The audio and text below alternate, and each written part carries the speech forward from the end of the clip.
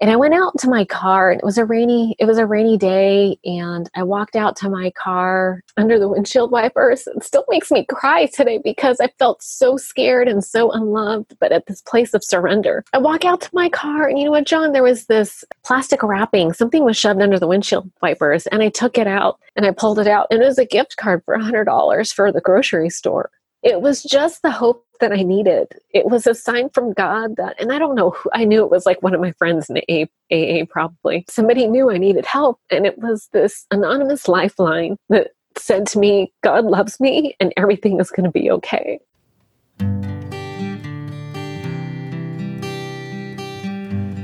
Well, hello, friends of Bill W. and other friends. You have landed on Sober Speak.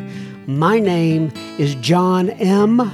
I am an alcoholic, and we are glad you are all here, especially newcomers. Newcomers, that is, both to recovery as a whole and newcomers to this podcast. Sober Speak is a podcast about recovery centered around the 12 steps of Alcoholics Anonymous. My job here on Sober Speak is simple. My job is to provide a platform to the amazing stories of recovery all around us. Consider Sober Speak, if you will, your meeting between meetings. Please remember, we do not speak for AA or any 12-step community. We represent only ourselves. We are here to share our experience, strength, and hope with those who wish to come along for the ride. Take what you want and leave the rest at the curb for the trash man to pick up. So that was the voice of Miss Arlina A. that you heard at the beginning of this episode today. We are going to hear so much more from Arlina A. in just a moment. But first things first, this episode is brought to you by Kim P. and Cassandra. Kim P. and Cassandra went to our website, soberspeak.com, clicked on the donate tab, and made a contribution. Thank you so much, Kim P. and Cassandra.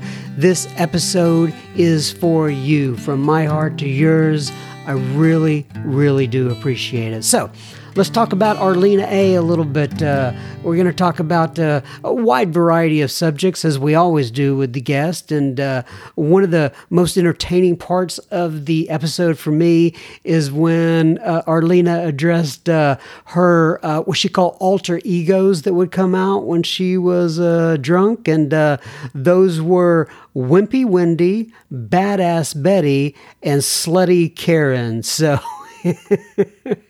I got a kick out of that. She also says this is what she calls her tagline, and that is, if it was in a bottle, a bag, or blue jeans, I was doing it. Now, this is old behavior, right? Way back when she was getting sober. She's not the same woman anymore, and she's going to discuss that. But we talk about love addiction. We talk about her obsession for money. We talk about the step 7. Step 7, and her obsession in a good way with the 7th step recently. We talk about the concept of surrender. And, the one thing also that she said in here that I don't think I had ever heard, and that is, you'll hear her say that she had heard recently that if you have a problem with the word God, chances are is that you have a problem with someone else's God. And it made me think about that, and perhaps that'll make you think about it as well. But if you need to reach out to me personally, you can either email me at feedback@soberspeak.com or john@soberspeak.com. They go to the same place. If you would please follow me on Instagram.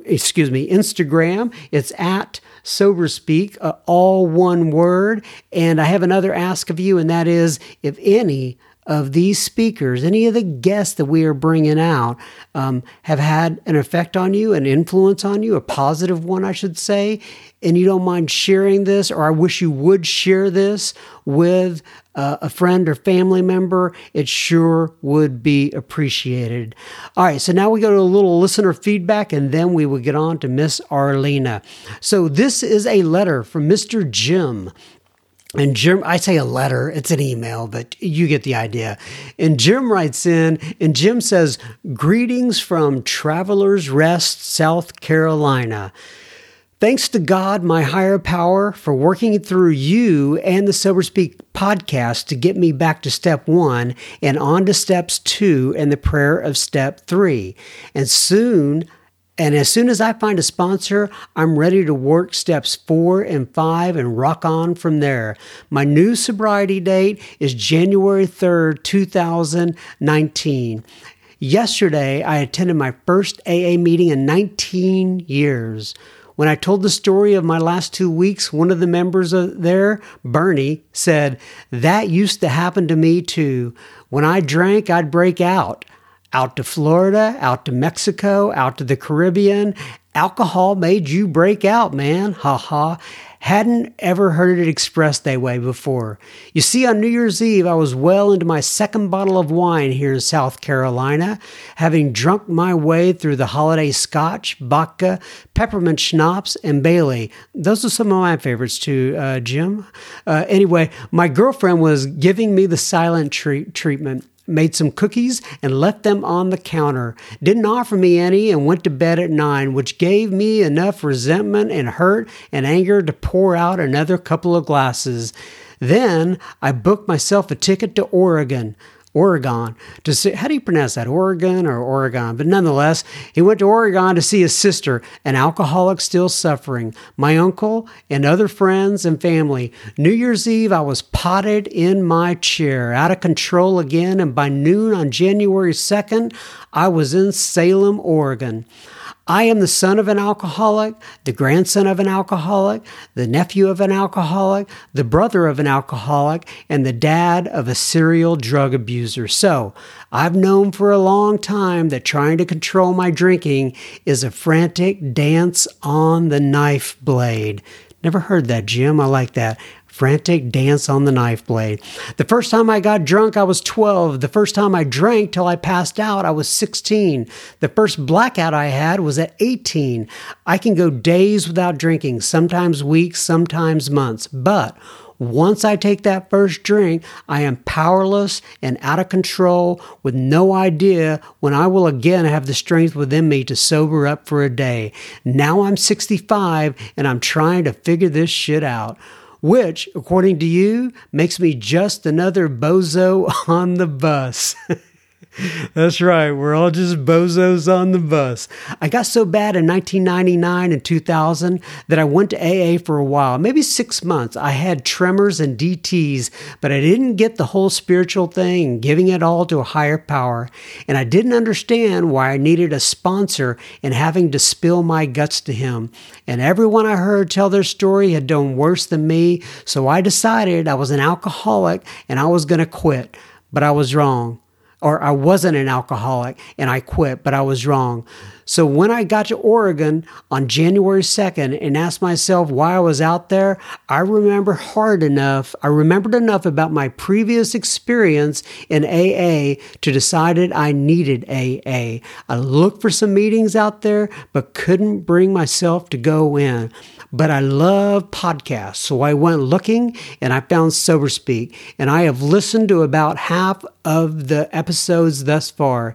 If you can imagine a guy walking all over downtown Salem, Oregon, with earbuds in his ears and smiling and laughing and sometimes all teared up. Well, that was me. Some podcasts, like the second part from Jimmy D, The First Drink Gets Me Drunk, that hit home. And Brenda J, Do Not Be Discouraged, I listened to twice. And all that to say this, listening to you and your Sober Speak guests these past 10 days have saved my life. Place me on the path to sobriety, my meeting between meetings, as you say. Specifically, this is what I've gotten from your podcast, John. I understand spirituality now, and I'm ready to call on my higher power. I've spent some time in the church, but I've really had my eyes opened by the descriptions of your guests. Just this morning, I heard Chad S. talk, and referred to his higher power as the Force, like in Star Wars. And Renee E. said that she's fine if someone decides their higher power is a soda machine, as long as it works for them. I also heard John S. in the latest podcast say you don't really need a higher power, that the higher power is AA. And all I gotta say is what you said, John. As long as it works for him and those who listen to his podcast, I'm fine. But I know for me, there is a God. I understand the role of the sponsor much better now. I really appreciate your questioning style, by the way. You ask great questions and your pacing of the podcast is great. I heard Clay D talk about his first sponsor in the Navy, telling him to shut up and listen. That was hilarious. And who was it who mentioned that the sponsors prayer? God, let this one be different, because everyone's shit is always the same. Ha ha ha. I believe that may have been Andrew, but I'm not positive, Jim. I love what Renee E had to say about sponsoring. That if you sponsor many people and at the end you have remained sober as the sponsor, you were 100% effective. I love that crusty old sailor Clay D said that being an alcoholic isn't about drunkenness, it's about insanity. And he talked about step 2 in returning to sanity. And I just read in the big book that continued use of alcohol leads to permanent insanity. And I think now I understand what I've been fighting. Jimmy D, among all the things he said, was spot on. Explained Tradition 5 to me, and then I went to read it, and I know I've been suffering so long. So yesterday, the first meeting I attended in 19 years with the 5th Tradition in Travelers Rest, was the 5th Tradition group in Travelers Rest, South Carolina. That's great. Anyway, we're almost done with Jim's letter. He wrote a long one, but I really like it. I really appreciate that not all of your guests have been sober for 30 or 40 years. Some of them have, and they are an absolute inspiration. But some have been sober for only a few years, and they have been an inspiration as well. And a couple seem like they were really struggling and suffering, like the poor guy with the one leg. He still has some things to work through, and he was also insightful. Now that I'm home, I have connected with local groups in South Carolina. I have a meeting today, tomorrow, Monday, almost every day. I'm searching for a home group and a sponsor, but I'm comfortable and confident and understanding now that I was now more than ever than I was over the 19 years. Thanks to you, John, I'm ready to work my steps and allow God to help me reach those who are still suffering from my own sobriety and sanity. I could go on, but this is so long, and you have stuff to do, John. But just know I'm going to keep listening. And I'm going to keep recommending you to others. And if I can find someone with a story to tell, I'm going to recommend that they come onto your podcast. So thanks, John M., and God bless you, Jim S. P.S. Say hello to all those Bjorns in Scandinavia for me. That's a joke from one of the past several episodes. But nonetheless, hey, Jim, thank you for that detailed, very heartfelt message that you sent in. I knew it was long, but I wanted to read it because it was so much good information in there. Lauren writes in on Instagram. Lauren says, thank you for all your hard work. I'm lapping up these episodes like a thirsty stray dog, which is what my soul feels like without AA. Keep up the great work. You are an awesome host. Lauren M. of Ozark, Missouri. By the grace of God, 2.5 years clean and sober. Thanks so much, Lauren, for writing in. I'm so glad you're 2.5 years sober. We love it. Here's what it comes down to. All the folks who write in, I am so glad that Sober Speak can be just a very small part of your recovery, right? I know this is not recovery as a whole. This is just a small part. It is like the meeting between meetings. The real recovery happens in the meetings, and it happens with sponsors. It happens within the rooms of Alcoholics Anonymous. Christiana, I hope I'm pronouncing that name correctly, wrote in from Seattle, Washington. She says, "Hey, John, I just discovered podcasts. I seem to be stuck on yours. I don't know what I'm going to do when I'm listening to all that you have available. I've got 9 years clean and sober. My sober date is March 3rd, 2009. Keep the podcast, keep the episodes coming, please. I love the format and all that you do. I especially love the women speakers like Brenda J., but I also really enjoyed Sunny M. It's such a good mix." Christiana R. from Seattle. Christiana, thank you so much for writing in. Once again, anybody who wants to follow us on Instagram, I respond to most of the direct messages there and comments. I'm at @SoberSpeak. Now, we are on to Miss Arlina A. Enjoy.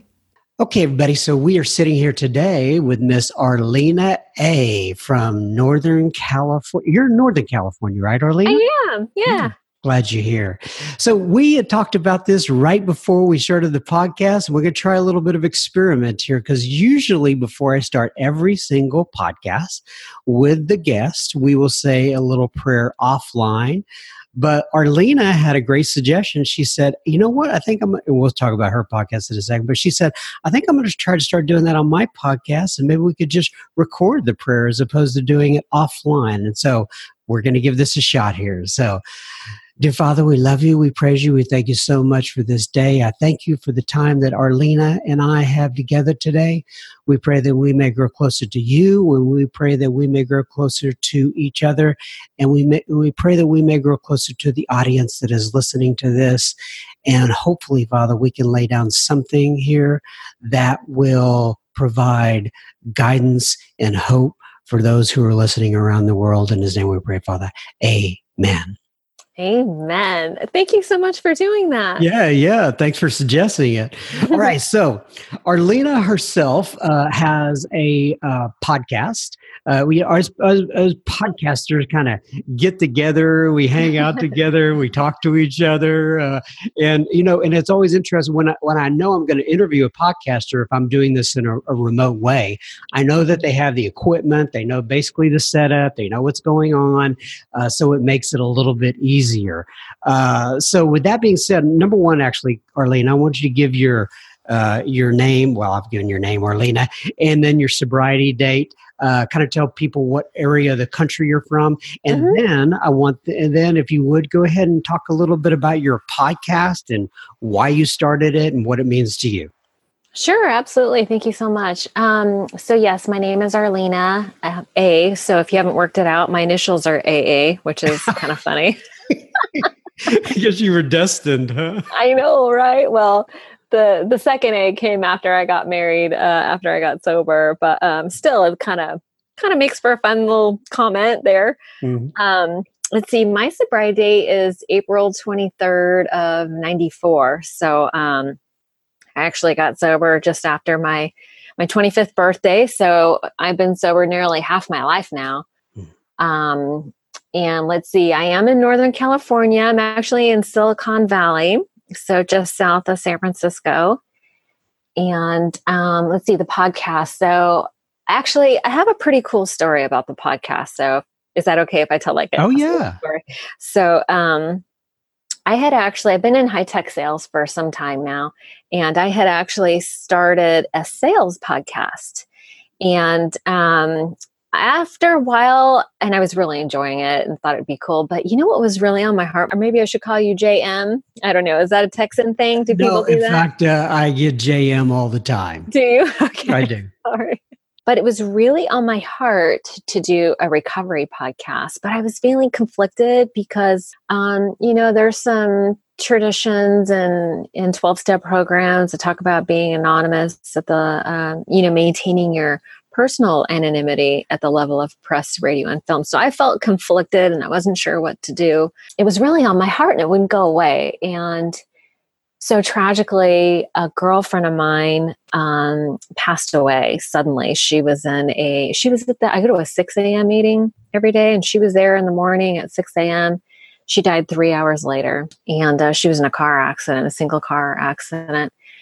And it really clarified for me. I thought, you know what? There is no later, and who am I holding off for? Like, this is an idea that keeps coming to me. It felt like it was God led, and I didn't know who I was trying to appease by avoiding this idea that kept coming to me. And when my girlfriend Gina died, I thought, you know what? There is no later. This has been on my heart. I don't know what I'm waiting for, so I'm going to do it.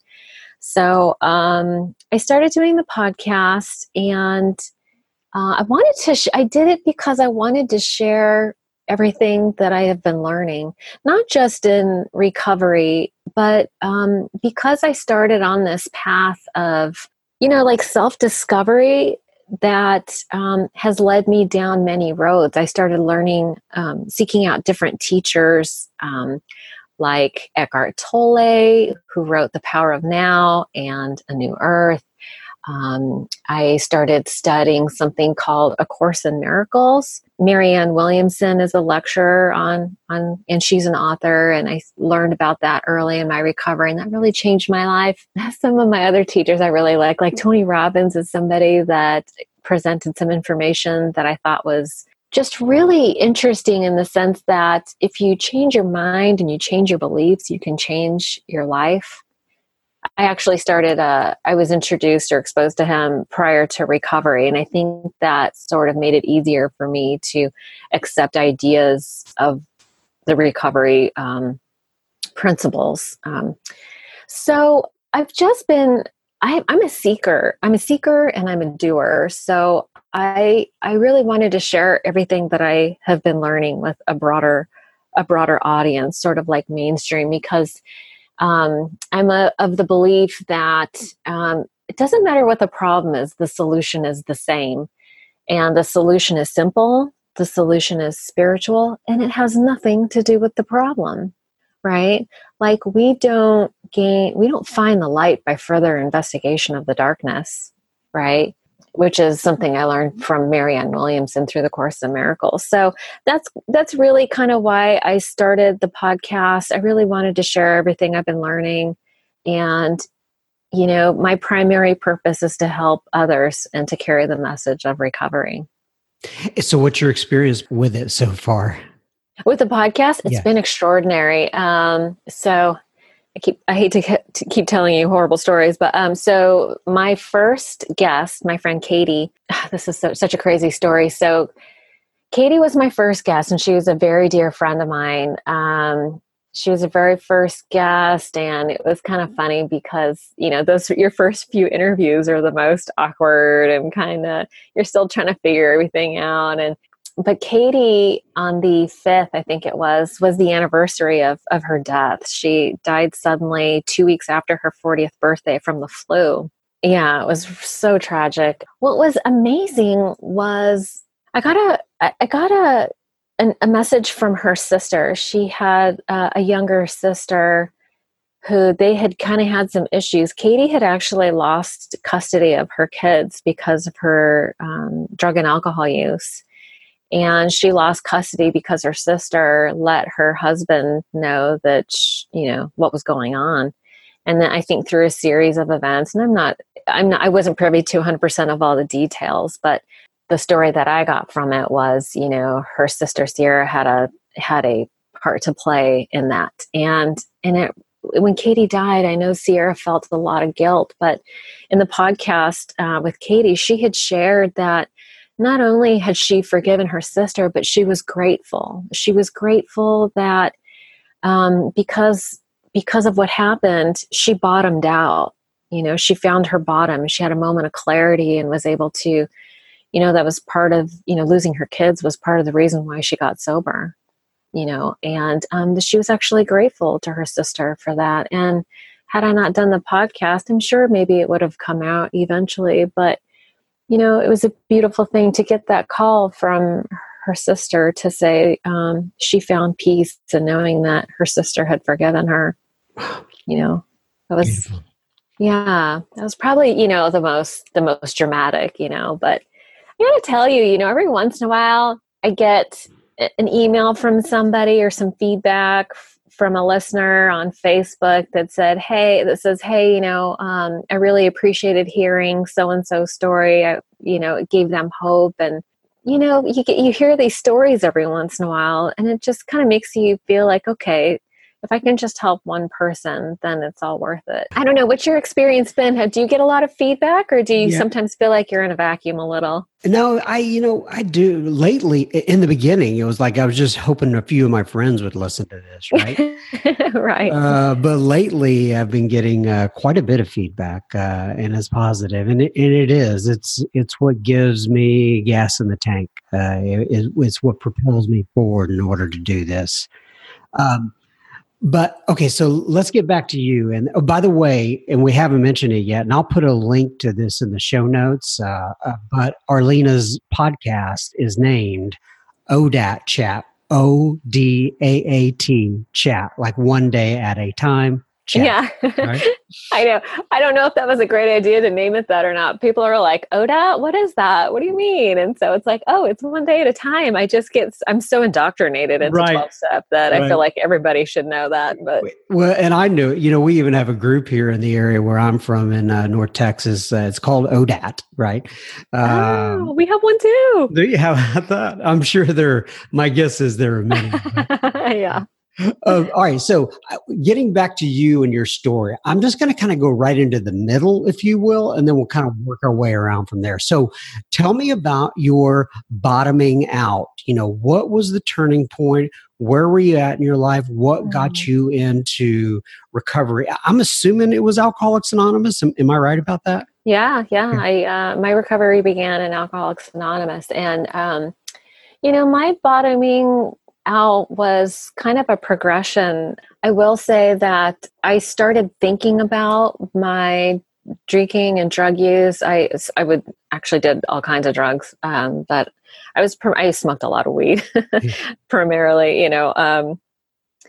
Actually, I stole a line from a girlfriend of mine. She was the preacher's daughter, and she told me one time that she was high so often that not being high was her altered reality. And I was like, wow, I want to be just like you when I grow up. Twisted goals a little bit. But so anyway, so I began to question my drinking when I had a really bad night with my sister. I have an older sister, and she and I had gone out one night. And before I left my house, I drank a water glass full of red wine, and just to get my little pregame before I went out. And then I drove over to her house, and because she lived closer to the bar that we were going to, so I pick her up. We drive to the bar, and I don't remember a lot of that night. I remember being way too flirty and talking to some people. It's just kind of a blur. I was coming off a breakup, and the breakup was with this married policeman who happened to patrol the area that I like to drink in. That's actually how we met. It's kind of a crazy story. He was a DUI cop, and he pulled me over the only night I had gone out and wasn't drinking. I'm not even kidding, the only night he had pulled me over and I hadn't been drinking that night. Otherwise he would have arrested me. So he worked for the sheriff's department, and he was specifically, assigned to look for people that had been drinking and driving. But this was the only night you had not drank. Yeah, and that's how I met him. And I was actually with a friend of mine, and he pulled me over because I was driving this little cute Ford Ranger that was new and didn't have the license plate on it yet. That's the reason that he pulled me over. And the girlfriend that I was with that night was dating a sheriff from his department, and she was grilling him for information. Turns out he was married as well. Terrible. No morals. Anyway, she didn't know he was married, but I knew this guy was married. But anyway, I'll tell you what though, the only married man I date now is my husband. Right. So yeah. Anyways, so back to the story about the bottoming out. So I was with my sister and we go out to this bar and I get hammered. And on the way home, like he and I had broken up. And on the way home, we passed him. He had pulled over somebody else and was giving like a field sobriety test or whatever. And my sister was driving my truck because I was too drunk. And I lost my ever-loving mind. She said that I just got really angry. I hit the windshield and broke it in 2 spots, hit it with my hand and broke it in a couple spots. She said that I was trying to pull the steering wheel and crash the car. Listen, all kinds of crazy stuff. And we got into a fight and she managed to pull the truck over. And I don't know when or how this happened, but she said I kicked her in the face and gave her a bloody nose. I remember being outside of the truck, losing my mind. She had ran to the neighbor's house. We were very close to home, and she had knocked on the neighbor's house. Someone that we knew, a childhood friend of mine, and the girl's sisters they were twins. They had come out to see what was going on and tried to calm me down. And they had called the police, and a different police showed up, and I was very close to going to jail. And for whatever reason, they didn't take me in. But I got to tell you that the next morning I woke up with that. I couldn't remember what happened, but I had that incomprehensible, like the demoralization, pitiful and incomprehensible demoralization. And I was so sick, and I knew something had gone terribly wrong, and I had to make that phone call to my sister and ask her what happened. So I went over to her house, and she was so angry with me. She was so hurt, and she was so angry. The evening that she described to me was horrifying. And that's when I started questioning my drinking. And it took me about 2 years after that to get into a program. And what's interesting, and from doing the podcast and over my years of recovery and stuff, I've noticed that it takes people sometimes a couple years to really grapple with that idea. And I didn't go in and out of, AA, because I had spent that time grappling, and I started asking the questions. What is an alcoholic? When did I cross the line? My friends are drinking as much as I do. What makes me different from them? And the more questions I asked, I didn't come up with answers. I came up with more questions. And that's when I really started discovering all these teachers. And eventually it was like, okay, I'm the problem. I was the common denominator in all the problems that I had in all the relationships. And I was doing the Tony Robbins workshops. I kept trying to change myself. I kept thinking that, actually, it was kind of funny. I kind of lived in the self-help section at Barnes & Noble because I was thinking if I could just learn what the secret was, then I could change my life. And what I realized after I got into recovery is that I was trying to think my way into right living instead of living my way into right thinking, right? And I was 180 degrees away from the solution. And as it turns out, most of my thinking is about 180. It's just the exact opposite. I found out when I got to Alcoholics Anonymous that if I had a resentment towards somebody, that I should pray for them. That was the exact opposite of what I wanted to do. Right? I was usually plotting revenge more than plotting their demise. Yeah, how can I get back at them? So yeah, it took me a while, but that's how I finally ended up in a 12-step program. So you got there, and then what was your experience like on the front end of it? So so my Eskimos, do you guys have Eskimos, people that you meet out in life who lead you into Alcoholics Anonymous? I've never heard that. I mean, I know what an Eskimo is, obviously, but I've never heard that term. Like an AA Eskimo. Right. I just heard that from interviewing someone else, and I was like, oh, yeah, they brought me in out of the cold. Oh, gotcha. Bring you in from out of the cold. Okay, now I got it. Okay, so you had an Eskimo. I had an Eskimo. I had 2. So I was in a sales position for a transportation company, and these 2 guys that were my customers, Mitch and Randy. And so Mitch took me to my very first meeting, and he would do things like I'd go see him, and And I would tell him about my shenanigans and tomfoolery, and he'd be like, "Oh, do you think that's a problem?" And I remember one time we were sitting in his office, and he had the 12 steps on like a little card or something, and he's like, "Have you ever seen these before?" And I had not. And my mom had actually dated somebody that was in the program when I was 14, and I had like minimal exposure. Like I went to like an AA picnic and heard some people speaking, but I don't recall ever seeing the 12 steps, but he showed me what the 12 steps were and took me to my first meeting. And Randy, this other guy, sort of kind of shared like some basic wisdom, like you can't get drunk if you don't take the first drink. Or, you can't, doing the same thing over and over again, expecting a different result is the definition of insanity. And I could not predict who was going to come out once I started drinking. Like I had two alter egos. I had Wimpy Wendy and Badass Betsy, because when I started drinking, I was either fighting or crying, which is super unattractive. Wimpy Wendy or Badass Betty?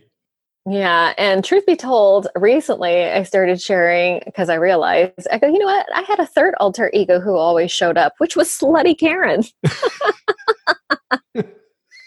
Because, she always showed up to the party, no matter who started the party, she always seemed to show up as well. So. And I'd heard you say on another interview, actually, I forget the exact tagline, but you said if it were in a bottle, a bag, or blue jeans, yes. I was doing it.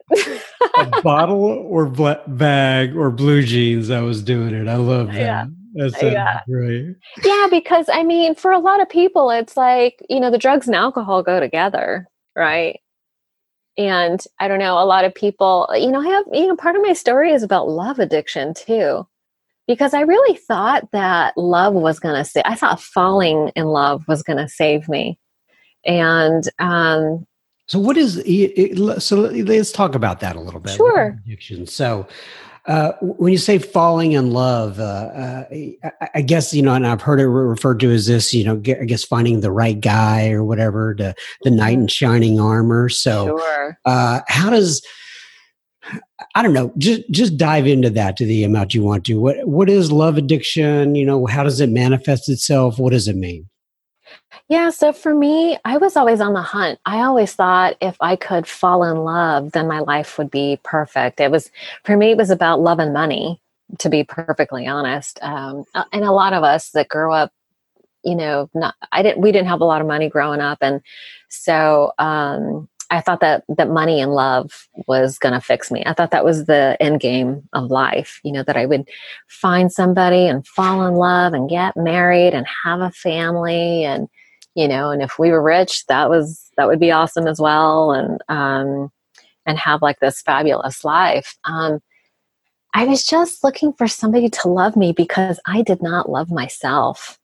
And I really thought that falling in love and finding the right guy would fix me. And what I realized later in recovery is that love addiction is about losing myself, and it's a distraction really, because love addiction is about you're not really allowing somebody to reveal who they are. You have an idea in your mind of who you want somebody who in your mind is going to fix you. And it's trying that on every single person. It's like, are you this person? Are you this person? Are you this person? It's not about, it really has nothing to do with them. It's all about me trying to get what I want. And some weird things happen for me in that love addiction process. It's like, it turns into obsession because I'm listening to music and I'm daydreaming and fantasizing about who I think they are and what they can do for me. And what happens when I'm in that space is I'm not present, right? I'm not really present. I'm in fantasy land. I'm not really living in reality, right? And that's the whole idea about addiction and obsession, is to remove you from the present, because in the present moment, I don't like who I am. I don't even know who I am. I'm not comfortable with myself. I'm not comfortable with reality. So I'm projecting in this fantasy world that is better there. Do you know what I mean? Does that make sense? It's like just this fantasy world and that's what drugs and alcohol, right?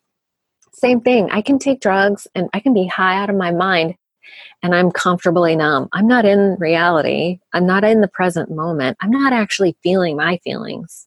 Same thing with drinking. And I've seen people do it with sex and shopping and trying to fix somebody else. That's what Al-Anon is all about. That's the addiction, to try to fix somebody else. I need you to be okay so that I can be okay, right? If you're happy, then I can be at peace, right? Anything outside of us. And it really, and that's why I say it doesn't matter what the problem is, the solution is the same, because it's a spiritual malady, right? For me, the solution has been about surrendering to God's will, not mine, right? Like I've had to give up my lust and obsession for money and, this love addiction, I had to surrender what I thought I wanted. And through that process, it's about living God's will, not mine. And I had to set aside everything. There's the set aside prayer. God, help me set aside everything I think I know so that your thoughts can come into my mind, So I'm just going to do a little midtro here, and then we'll continue. Sure. So we will be continuing a conversation with Miss Arlina AA in just a moment. Just a reminder, you are listening to Sober Speak. You can find us on the World Wide Web at soberspeak.com. There you will find approximately 60 plus other episodes as well. You can also find the donate button on our website. If the Spirit moves you and you wish to use it, please keep in mind, this is a podcast funded by you, the listener. Sober Speak is a self-supporting organization.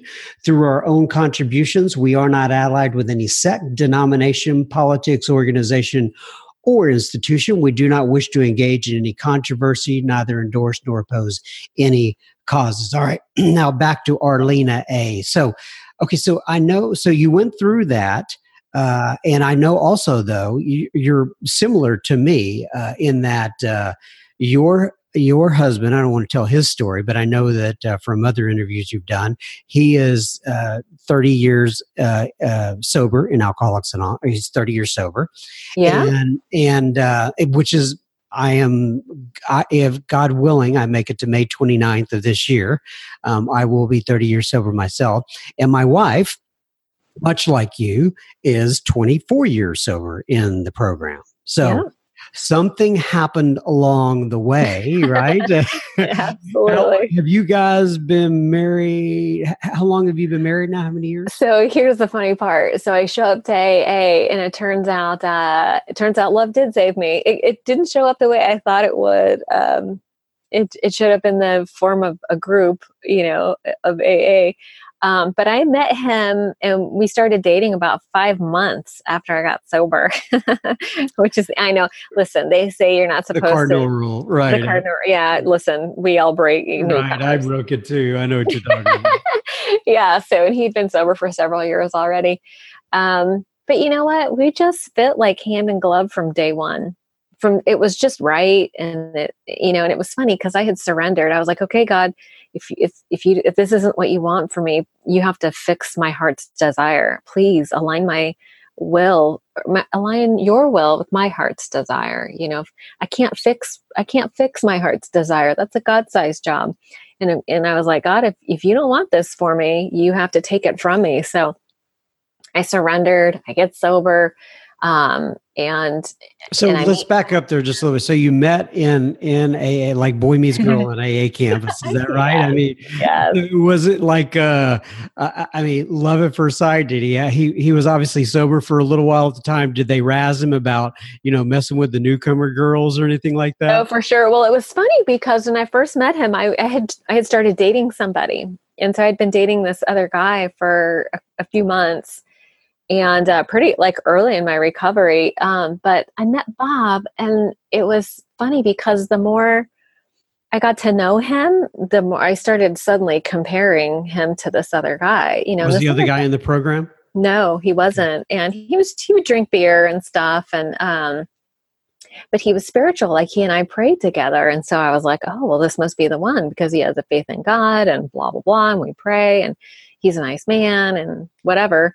But the more I got to know Bob, the more this other guy started falling short. And so, in pretty short order, I broke it off with this other guy so that I could date Bob. And it was funny because his friend would be like, "Hey, here's, did you meet the new girl or whatever?" And he's like, "Oh, she's got a boyfriend." Like, he was like, "Oh, she's off limits." And, but it was just one of those things where it was just right. And it was just meant to be. And I broke up with that other guy and we started dating and never looked back. I mean, everything fit from the beginning. God's will. Okay, so Yeah. you talked about you've talked about religion and spirituality a couple of times. I'm always curious what kind of background people came from. What was their mindset coming into Alcoholics Anonymous and the 12 steps and recovery? So, what kind of religious or spiritual type of background did you have? Yeah, so I actually grew up in the church. My dad is from Kentucky, and I found out from an aunt that we have about 400 years of ministers on my dad's side. So my dad's like super uber religious. My mom, not so much. And she's from Mexico City. She grew up Catholic, but she wasn't like super religious. She went to church, obviously, as we went as a family when I was little. And my parents divorced when I was about 7, and she didn't go to church much, but my dad sure did. And I was saved at a Billy Graham crusade when I was 14 and was heavily involved in the youth groups. And like I was saying, I hung out with the pastor's daughter a lot, but she was a big stoner. So I don't know where that was, but I have always had, I've always had a relationship with God, but I mean, God broke up there for a little while because I didn't feel like I was worthy. Like he didn't save me. He didn't strike me white as snow, and I gave up. And some things happened to me when I was young. I was molested by a neighbor, and I felt really bad. It made me feel really bad about who I was. And then I kept trying to be good, and I just couldn't be good. So at some point, I decided that since I couldn't be good, I was going to be good at being bad. I just gave up on God. I just felt like, God, you are not fixing me.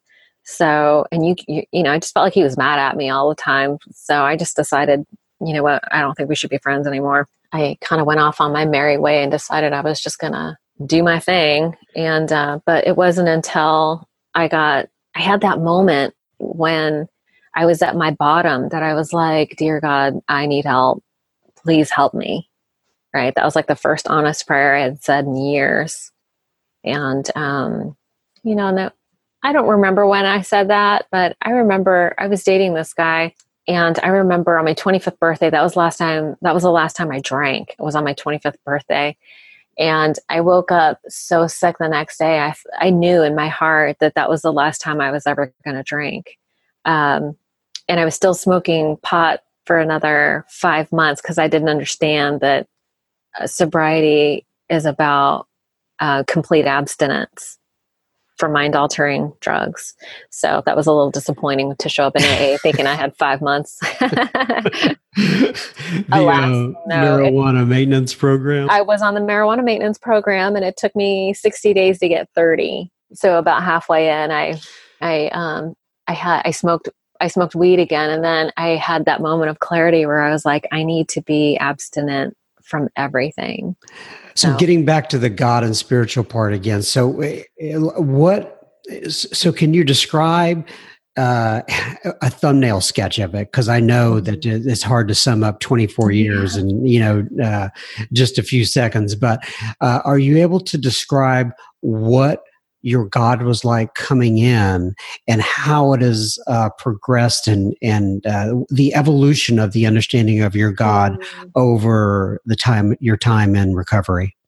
That is a great question. I love that question because I think like a lot of people, my concept has changed dramatically over the years. I've been sober a long time now, but I was I was willing to try again with God. I think because I had such a deep-seated belief from such a young age that I was like, okay, God, I need you to save me now again. And so that's kind of how I made my start back to God.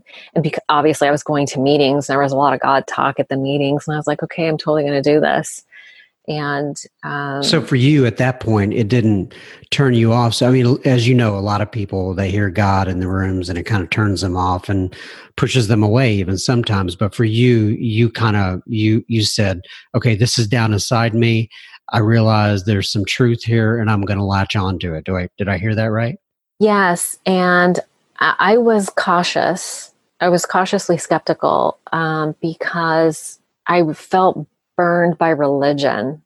Right. So I was pretty gun shy when it comes to religion. And I recently heard that if you have a problem with the word God, chances are you have a problem with someone else's God. And when I got to the third step with my sponsor, the second and third step where redefining what God meant to me, it was very freeing to hear that I could come up with my own concept. Like I had some rebellion going on. Like I am not going to go back to the God of my father, right? I rejected that God. I thoroughly rejected that idea, but I knew that there couldn't be nothing, right? So I was agnostic kind of. So I began this journey. And so now it's like this God of evidence. And that's what really has, even to this day, like changed me. Somebody just brought up a topic in a meeting. It was divine alchemy. And I had to look up the word alchemy. What that means is magical transformation. So the topic was divine magical transformation. And it's funny because that's how I talk about God and the process of the 12 steps. I was told that if you work the 12 steps would work you. And I had tried my way and it wasn't working. So I was willing to try anything.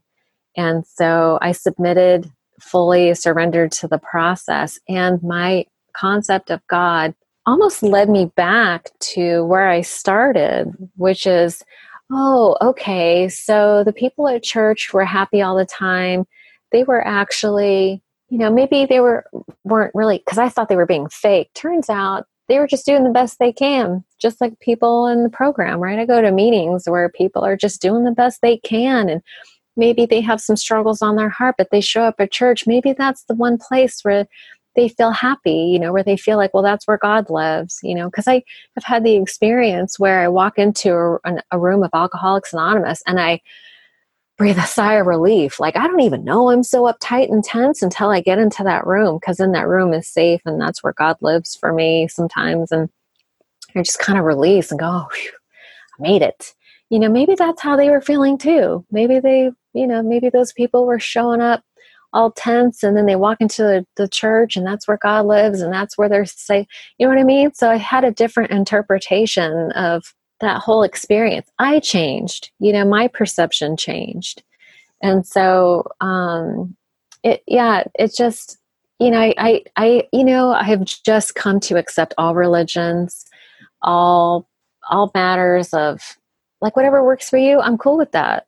Whatever leads you to a place of love and peace, I'm all good. I have no problem with any of that. And I was just grateful that I had an opportunity to redefine what God meant to me. And that was my beginning, and it just evolves. Yeah, and I say often that I pray that I do not have the same conception of God now that I do today, that I do in 4 to 5 years from now. I hope that I'm growing and becoming and viewing my relationship with him in a different way. And I'll tell you also, a buddy of mine named, when you were talking there, reminded me of a buddy of mine named Steve G, who's actually been on the podcast before. Mm-hmm. And he struggled, and I'm not telling his story, so to speak. He's put it out there on this podcast, and that is, mm-hmm. He said he struggled with the Catholic Church, and he had some very good reasons. I'll just put it that way. I understand. And one time he went back for a funeral, and he was watching the funeral inside the Catholic Church, and he looked out at the people that were in the pews, and he said, these people are getting what they need and how they need it. And I think that's a great way to explain it, Arlene.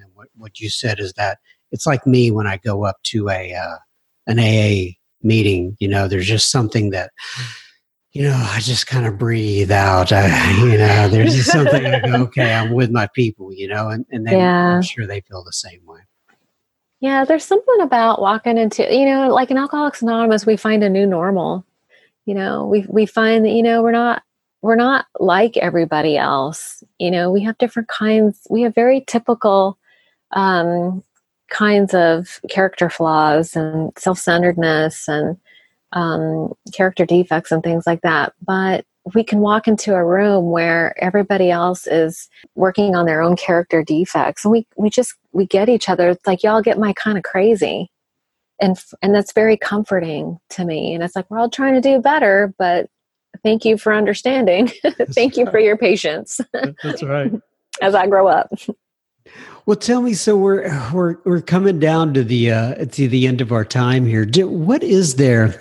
And I've asked this question before. I actually got it from another podcaster, not a recovery podcaster, but the question is, if you were to be able to rent out a billboard, so to speak, and you could put anything on that billboard that you would like to, regarding recovery, and you wanted people to read it as they were passing by, or perhaps it'd even be a visual, I don't care. But, nowadays you can do all kinds of things with billboard. But what would you plant on that billboard that you would want other people to see and know?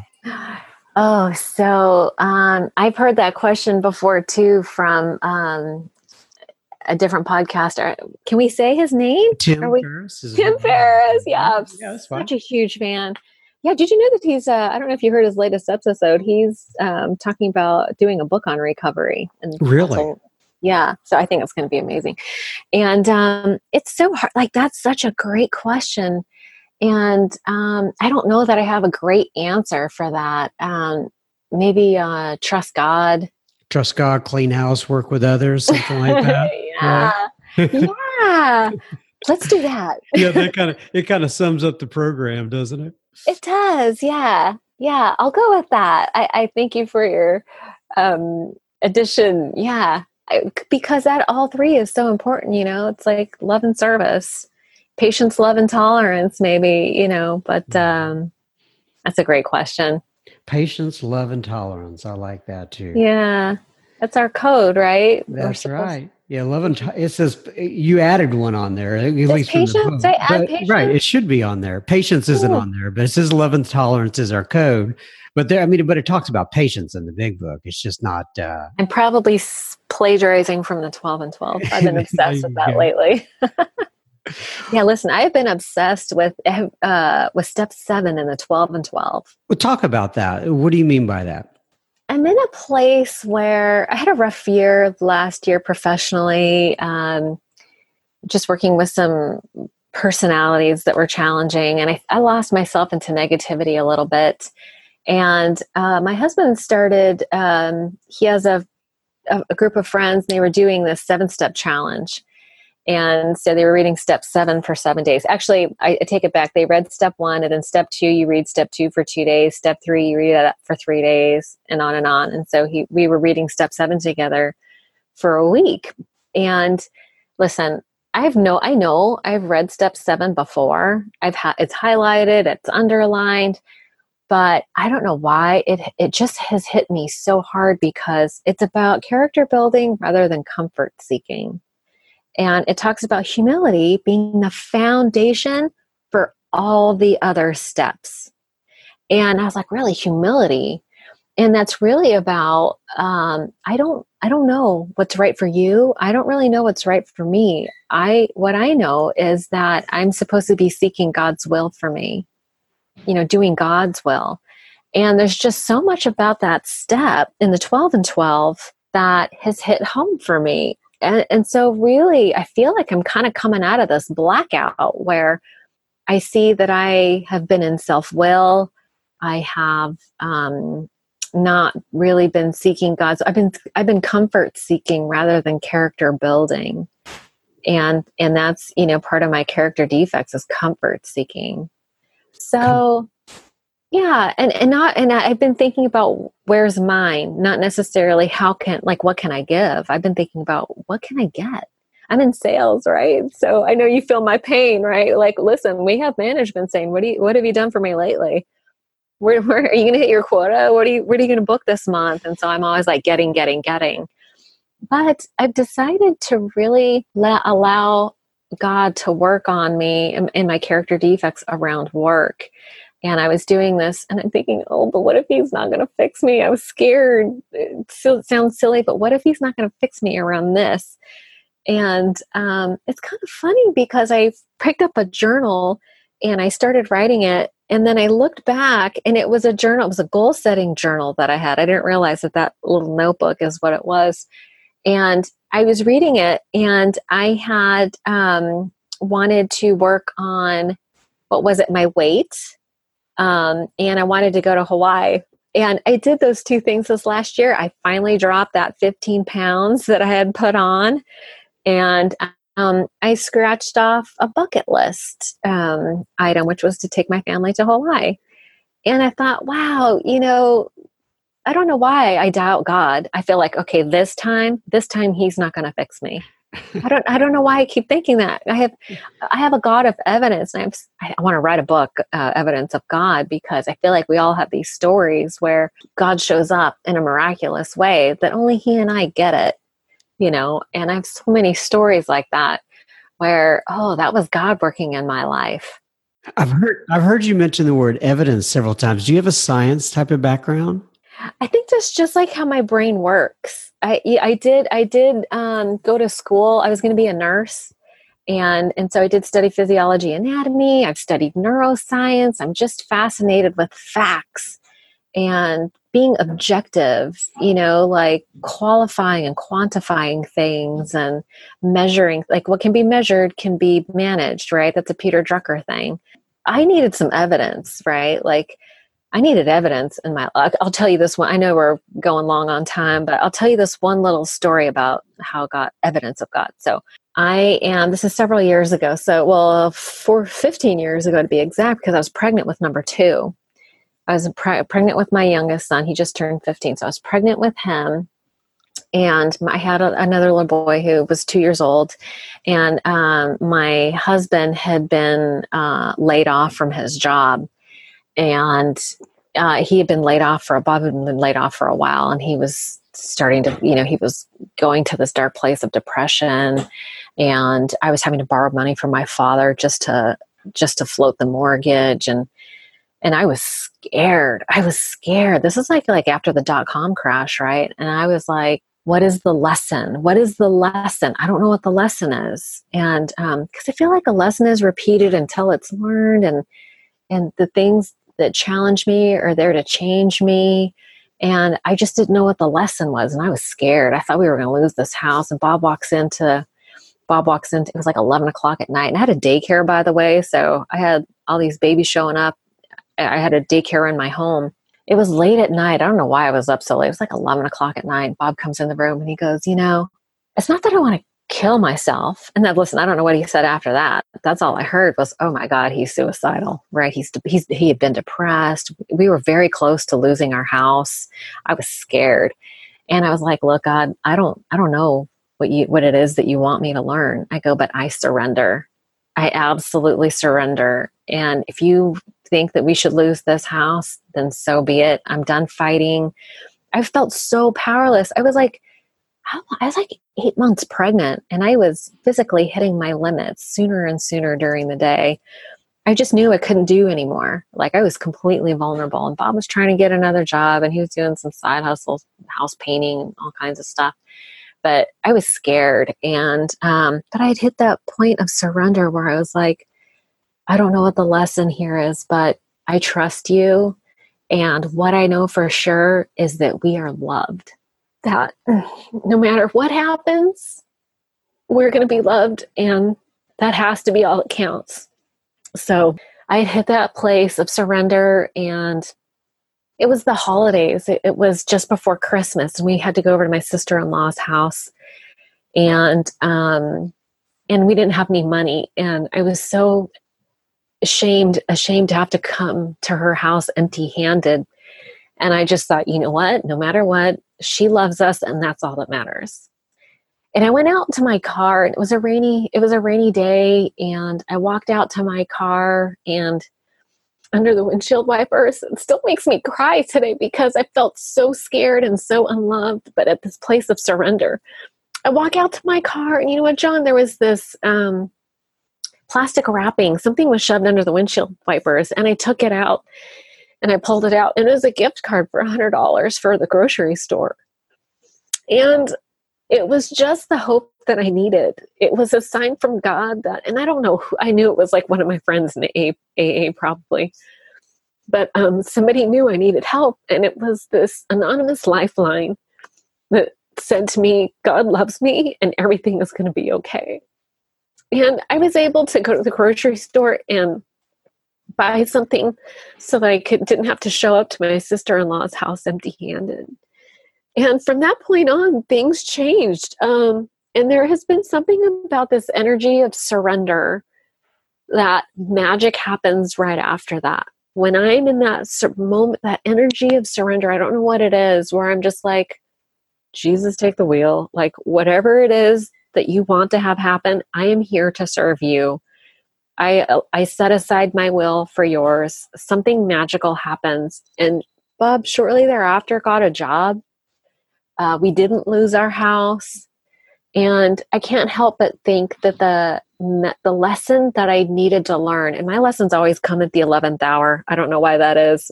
Probably because that's when I surrender. I surrender at the 11th hour. But the lesson is that I am loved. No matter what happens, I will be loved. God loves me. My friends love me. They don't care how much money I have. They don't care if I live in a house. My friends love me no matter what. And that has carried me through everything else. God bless you. Thank you, Arlina A. Listen, thank you so much for having me on. And thank you. Listen, I know how much work it takes to do a podcast. So if you're listening, please donate to his podcast because it is it's a lot of work and it does cost the money. So if you got anything out of this today, put $1 in the basket for our dear friend because he deserves it. Yeah, and I would say if you got anything out of this, I appreciate that, Arlina, but I would say pause your device, whatever you're listening on, and share it with a friend or family member so they can hear Arlina's story as well. That would be my ask of you. So if you have any thoughts or feedback, you want to reach out, you can reach out to me directly. Send a message to via email at feedback, FEEDB. You know how to spell feedback. Forget don't know how to spell feedback at soberspeak.com, or you can direct message me on Instagram. I'm on there every day. And I respond to most comments or direct messages. That's at SoberSpeak, all one word, SoberSpeak. And here's what I'll end it with. Keep coming back. It works if you work it. God bless you, Arlina. Thank you again so much for getting in touch with me. And I will put a link to Arlina's podcast, the ODAT chat, so you don't have to remember how to spell that, in show notes for this episode. Take care. Bye-bye.